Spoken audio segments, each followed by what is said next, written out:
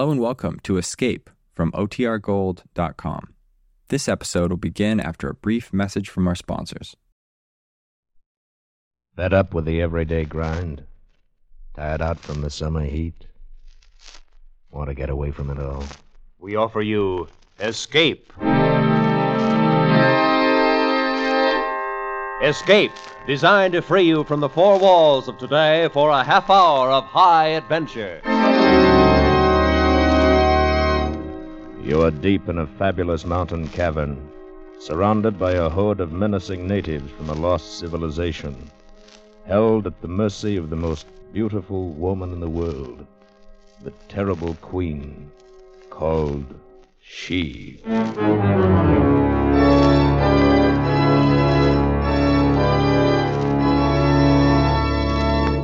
Tonight, we escape to uncharted Africa and to an incredible adventure, as H. Rider Haggard described it in his fantastic story, She.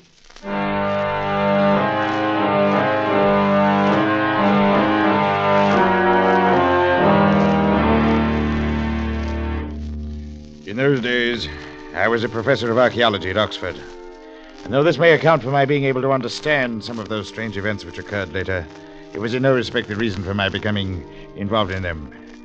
No, the real reason was unbelievably simple. I walked through the caves of the dead in the terrible and ancient city of Kor, crossed the awful abyss, and looked upon the flame of life, only because I was one of the ugliest men in England. Because of my appearance, I had made few acquaintances and only two close friends. Roger Vincey first, and following his death, his son, Leo, whom he left behind. And it was that friendship which brought Leo Vincey to my chambers off the quadrangle, late in the evening of the day he became 25 years old. Today was the first I knew of it, Holly, when the attorneys called me in. Yes? They said Father instructed them the week before he died to give me the letter and this little bronze chest on my 25th birthday. It's strange. I mean, the chest. Designs on the lid show Egyptian influence. It must be very old. Well, according to Father's letter, it contains something over 2,000 years old. Really? Must have considered it rather important. He's closed the cover with a lead seal. Yes, so I see. At any rate, Holly, the letter doesn't tell us much. Suppose we see what's inside. All right. I have a geology hammer here somewhere, my boy. Here we are. And a chisel. Now, you hold it in place on the table here. Uh-huh. Go ahead. All right. There, it's pulling loose. Yes. I did it. Well, here goes. What the devil is that? Why, it's a clay tile. An old Egyptian writing tablet. Yes. It's the kind used about the time of Nectanebes, around 340 B.C. But the writing on it, it's not Egyptian. It's Greek. Yes. And parts of it are broken away. Oh, it'll take some time to translate this, Leo. Well, Father apparently did it, Holly, according to this paper. Listen, here's his translation. Read it. I, Amenartes, wife of Callicrates, say this to you, my son. Forced to escape the wrath of the great Nectanebes, I thought so. your father and I fled southward across the waters and wandered for twice 12 moons upon the coast of Libya. That's the old name for Africa, you know. That faces the rising sun. And there by the mouth of a river where stands facing the sea a great mountain carved like the head of an Ethiopian. What is it? Nothing, Holly. Huh? It goes on. Following the river, we soon fell among... There's a row of asterisks That here. must be one of the places where the tile's broken. Go on, my boy. To a hollow mountain where a great city once stood, and to the terrible caves of which no man had seen the end, and to she who must be obeyed. She who must be... What's wrong, Leo? I don't know, Holly. There's something familiar about that name, but I've never heard it before. Strange. Well, come on. Get on with it. She who must be obeyed, who did lead us by awesome ways to the place where the great pit is, whose voice is like thunder. And she did show to us the rolling pillar of life, and did stand in the flames. And she spake unto and there's a large fragment missing here. Oh, frequency. There isn't very much more. Picks up, carried far away on the ships where I gave birth to thee, and came hither to Athens at last. So I say to thee, by these things which I have told, Seek out this place, nor stay thy will until thou hast the secret of life for thyself. Sit then on the throne with the Pharaoh. And that's all, Holly. Now, what's it all about? Leo, if your father knew, he kept it to himself. I don't know. It's all very strange. Yes. Oh. Well, we'll know as soon as we reach the place. I was hoping you'd say that. If you decided not to, I think I should have had a try at finding it alone. I can't do anything else, Holly. It's more than curiosity. It's almost a compulsion. There's such a familiar feeling about all this. Even that mountain, Holly, shaped like the head of an Ethiopian. Yes, what about it? Well, off and on, ever since I was a kid, I've dreamed about a mountain like that. But why, Holly? Why should I?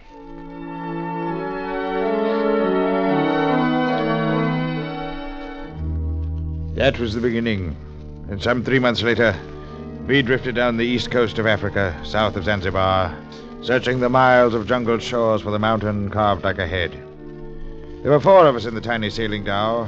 Leo and I, of course, along with Abdullah, the Arab boatman we'd hired in Aden, and finally a solid North countryman named Job, my servant for many years. We'd caught no sight of our landmark as yet, but a native had told us of seeing it once years before, somewhere to the south. So our hopes held high, and we were confident luck was with us. And so it was, until one evening just at dark. That's a pretty stiff wind, Holly. Yes. You think Abdullah knows what he's doing? We're rather close inshore, all right, Leo. I doubt if there's any danger, unless a squall hits. Hey, by gauzy, we're strangers here in an heathen land and all. Anything could happen. It could, Joe, but let's assume that it won't, huh? How's the dory making out back there? Oh, trailing along all right behind us. Be in a bad spot if we lost it with our guns, food, equipment, and everything in it. Yes, I know, Joe. Leo, perhaps we shouldn't have packed the stuff that way, Leo. I should have kept it on board with us. No, Holly. We want to be ready to shove off up the river as soon as we sight that head. It would be a tough job loading that boat at sea. Well, we may not have had to, Leo. We've certainly found no reason to so far. But we will. I've dreamed of it. Huh? Hey, Master Ollie, look! It's the The wind, wind's Holly. driving the water ahead of it. Abdullah! Lay onto that tiller and head her into it. I'll give him a hand, Holly. Cut Right. the sail loose. Yeah, we've not a chance, sir. Hold onto the mast, Joe. We shall all be Watch drowned. out, Leo! The great wave plunged over us, tore away the dory, swamped the dhow beneath our feet, and hurled us headlong into the foaming sea. Half smothered, fighting to stay afloat, borne shoreward by the drive of the tempest, we were tossed at last, one by one, up onto the rain-swept beach.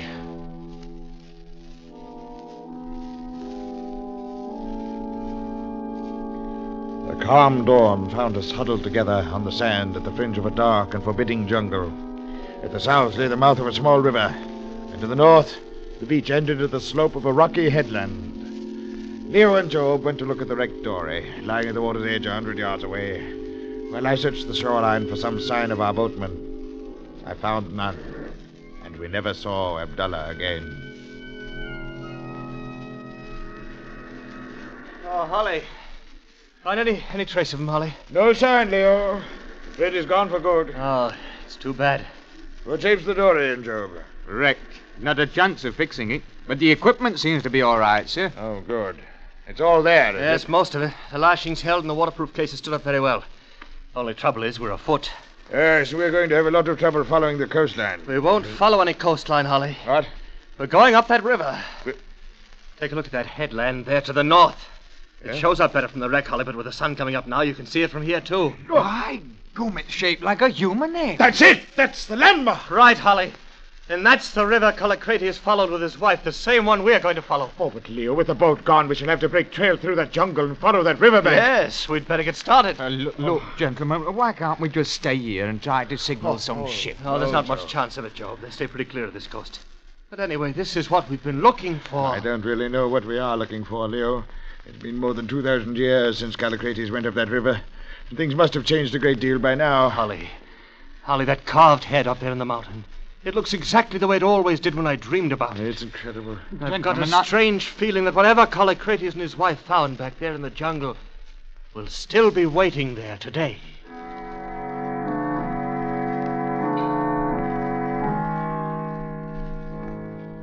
For 5 hot, steaming days, we pushed inland through the jungle, following the banks of the muddy river.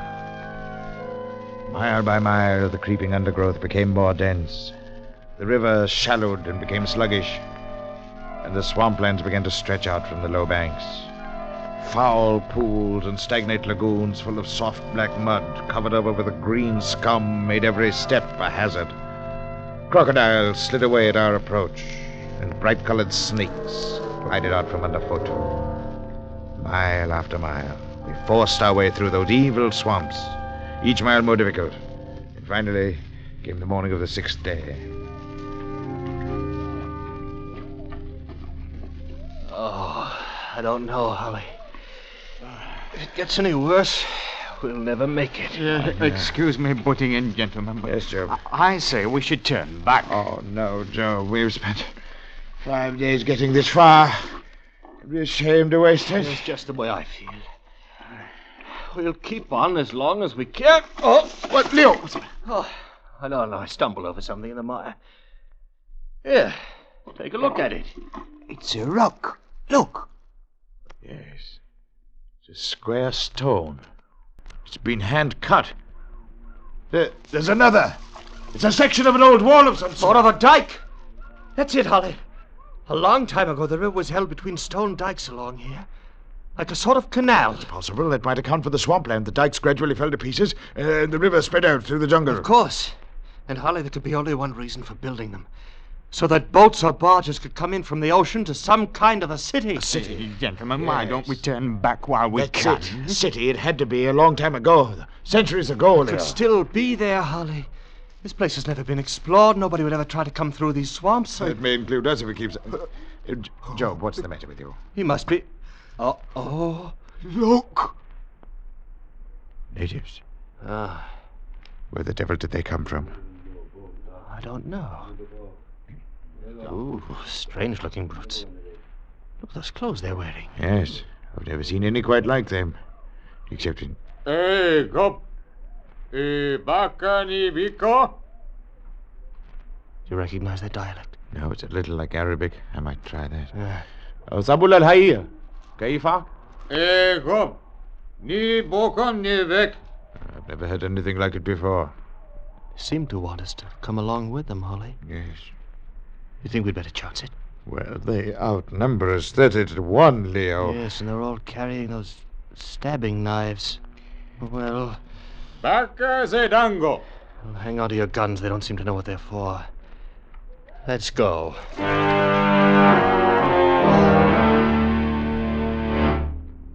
Our strange escort moved rapidly ahead, twisting and turning as they followed some well-remembered trail of their own. We rested during the night on a hummock of dry ground, and then struck out again at dawn. It was late afternoon when we left the swamp and climbed up a long slope to the foot of the rock-walled mountain. Reaching its base, we entered the mouth of a great cavern, and a short way inside, we led into a small side chamber, carved from the living rock and lighted by a reed wick floating in a jug of oil.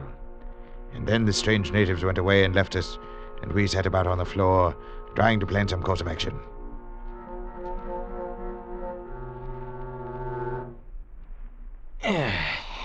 Oh, dear. Ah. How long do you suppose we've been here, Holly? Close to 2 hours, I'd say. Yeah. Must be dark outside by now. Holly, do you have any idea what race they belong to? They're not like any other natives in this part of Africa. Oh, I've seen people much like them in some of the villages in southern Egypt, Leo. But I don't know any more about it than that. They wear those odd tunics, too. Cotton or linen, I suppose. Those bronze headbands. Must have been out of contact with the rest of the world for centuries, Holly. Heathens, that's what they are, and up to no good so far as we're concerned. That's You what may I be right, think. Joe, but I still want to find out about the other things Eminartes wrote on the tile. The city of Kor and the pillar of fire, and she who must be obeyed. We found the caves, at least. Though I can't see anything so terrible about them. Perhaps we haven't seen everything the cave... Huh? Oh, well. Ni Bohop. Oh, Zeni Bahop. our little chum. Zeni Bahop. He seems to want us to follow him. Hmm. Well, hang on to your guns. Right you are. Stick close together. Don't let them separate us. All right, Job? Come, let's go.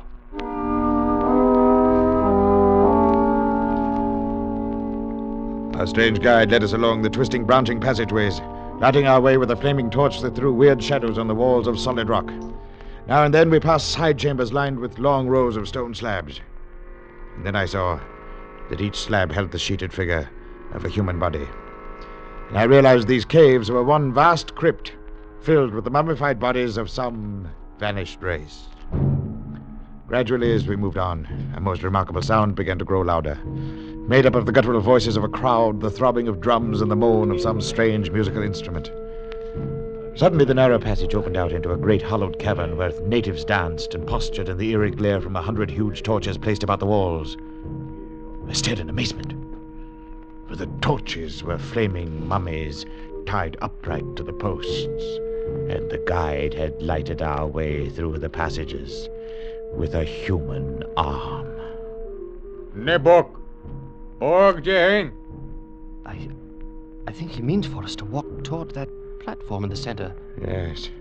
There's a pit of coals burning in the top of it. Nebok! Yes, come on. Watch it, Holly. I don't like the looks of this. All right. Keep your gun handy, Leo. Stay right with us, Joe. Yes, they look anything but friendly. If anything starts, try to get on the platform. They've got no weapons except those stabbing knives, remember. Well, here we are. Now what? The barn Nivet. It's quite some fire they've got built up. I can't understand what they need to do. Job!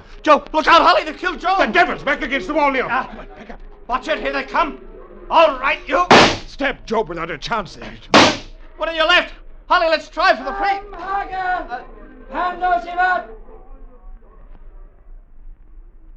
What the deuce is this? Old man in a long white robe. Hold your gun ready, Leo. We'll see what happens.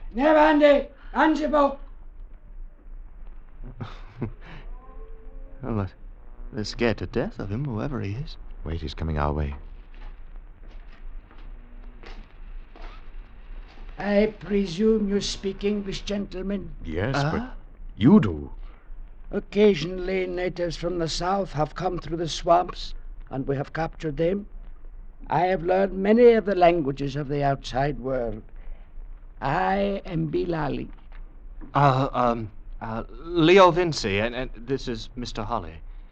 I am most sorrowful for the death of your companion. Oh, yes, poor Joe. My children had no excuse.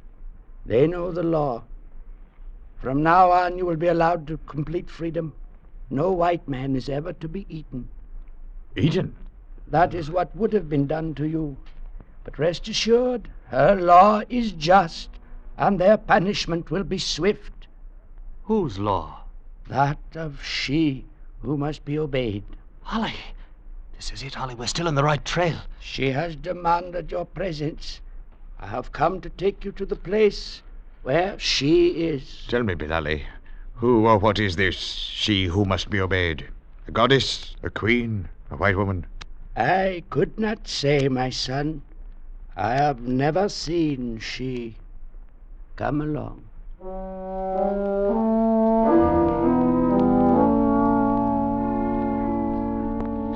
Again through those tortuous passages, two of us now, with kindly old Bilali leading the way, until he left us alone at last in a large chamber hung with brilliant-colored silks, fitted with soft divans, and lighted by crystal lamps. We stood there several minutes, not speaking, wondering, when suddenly the curtains across the doorway parted, and a most amazing figure stood before us. It was swathed in folds of filmy white draperies, with soft, gauzy veils covering even the face and hands. I bid you welcome to the city of Kor, Callicrates and friend of Callicrates. I'm not Callicrates. I'm Leo Vinci, and this is my friend, Mr. Holly. Leo Vinci. Vengeance. No matter, you will understand. Are you? I am she. You must forgive us if we find it difficult to understand this. What is all this? These caves, the natives. What is Kor? Kor is a great city that rose up and then died many thousand years ago. These are the caves of Kor. The city itself stands farther on, in a huge crater at the heart of the mountain. Are you a descendant of Kor? I came from another place, far away, and Kor was dead long before I found it. The natives know me as a fearsome figure in white, and they obey me. They have never seen you? No, Holly. Not one of them has ever seen behind these veils. It's amazing to think that Callicrates must have been here in this same place over 2,000 years ago. 2,287 years ago. Callicrates died in this very chamber. You speak as though you saw it happen. I did see it happen. I killed him. But you couldn't. That was over 2,000 years ago. Yes, and at that time I had been here in Kor for more than 500 years. Impossible. How do you know? You haven't seen me. But then you claim to be immortal. Yes, as he could have been had he stepped with me into the flames of life. As you can be, my Callicrates, if you so choose. I hope you'll forgive me, but I can't believe anything so fantastic. Is it proof you need? Proof that I once did an evil act in anger and paid for it by waiting alone through all these centuries? Proof that my waiting is ended now? Then look upon it behind this curtain. A mummy. A mummy like those out in the caves. But look at the face. Leo, it's you. That's you lying there. That is the body of Callicrates, whom I loved, and whom I killed in anger when he refused to leave her and stay with me to become immortal. His wife Ameniartes fled across the mountains and later gave birth to his son, your ancestor. Then, Leo, that clay tile has been handed down in your family for over 20 centuries. I have paid for my sin, and I have waited, knowing that someday my Callicrates would be born to me again, would come back to Kor and find me. It was as though I had to. I dreamed of that carved mountain before I'd ever seen it. And your name, she who must be obeyed. It struck some chord in my memory the first time I heard it. It is your heart that must be obeyed now, my beloved. The decision is yours whether to leave me once again now that you have found me, or to walk with me into the pillar of life, to love me and to become immortal. Yes. I feel somehow that this is the ending of something I've been moving toward all my life. Leo. But it isn't possible. Immortality. And how can you love someone you've never seen? Then you shall see, my beloved. I've worn these veils for you, and for you I... Look. Oh. The soft veil slid off from her shoulders, and she stood revealed before us, the most beautiful woman the world has ever seen. Will you leave me now, my Callicrates, or come with me to the flame of life? I'll go with you anywhere. Anywhere.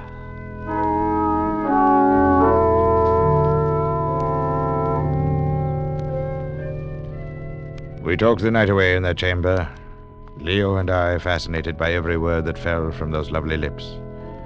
She talked of the hidden knowledge of ancient lands, sang softly of her thoughts in rhyme, and spoke once again the words of long-dead poets, forgotten by the world. She made us believe in her own immortality, and in ours to come.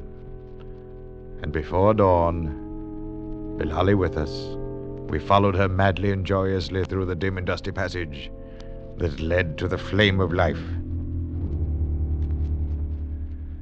We came to a great abyss, with a narrow ledge crossing over it like a rainbow of rock. There Bilali waited, and we three went on alone. At the sight of the awful depths beneath us, Leo and I shuddered, in spite of ourselves, and moved carefully, step by step. She never hesitated, but swayed along gaily before us like a feather borne on a breeze. Finally, we stood in a vast circular chamber, a great bubble in the earth's crust, whose walls were shining black basalt. Ollie. Yes?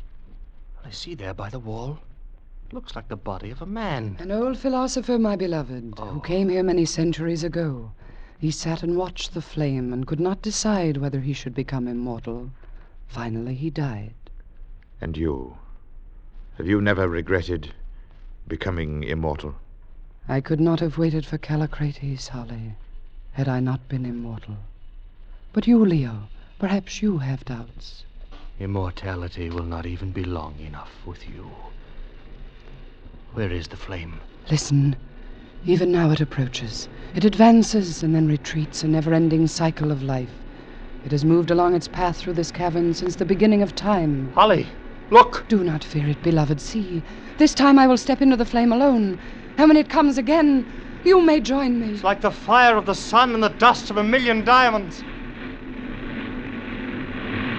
As the great and terrible pillar of flame approached, she threw off her veils and opened her arms to it, and the eternal fire flowed over her.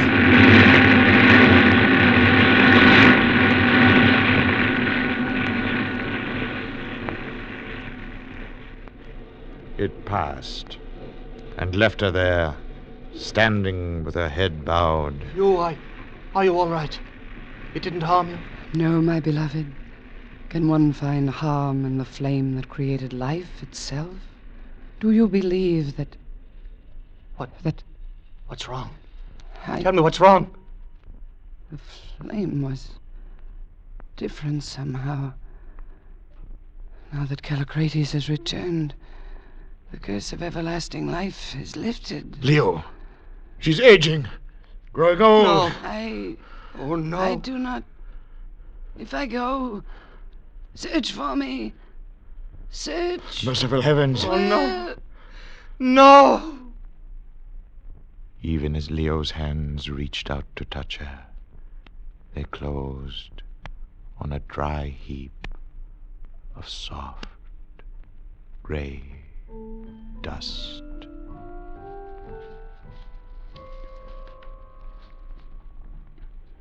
I knew now that neither of us would step into the flame, and I knew we would spend our lives searching through the world for she. I seemed to hear in my mind once again words she had spoken in those glorious hours the night before. I knew that Leo was hearing them too, and that neither of us, so long as we lived, could ever forget that lovely voice.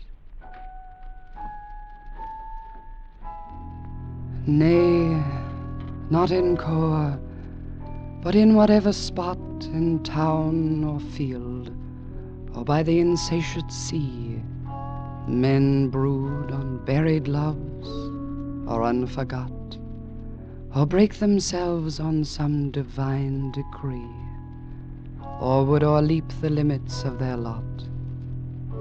There, in the tombs and deathless, dwelleth she.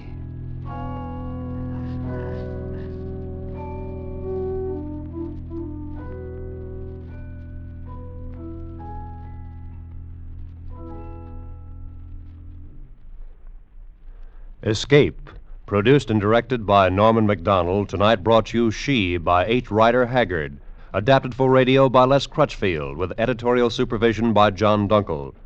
Featured in tonight's cast were Barry Kroger, Larry Dobkin, Kay Brinker, Ben Wright, and Wilms Herbert. Special music by Ivan Ditmars. Next week. You are clinging precariously to a diving, pitching longboat, lashed by mountainous seas in the center of a hurricane. And at the helm, driving you on, is a man bent on revenge and willing to kill for it.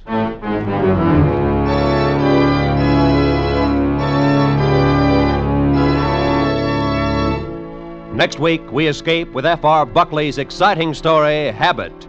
Good night, then, until this same time next week, when once again we offer you Escape.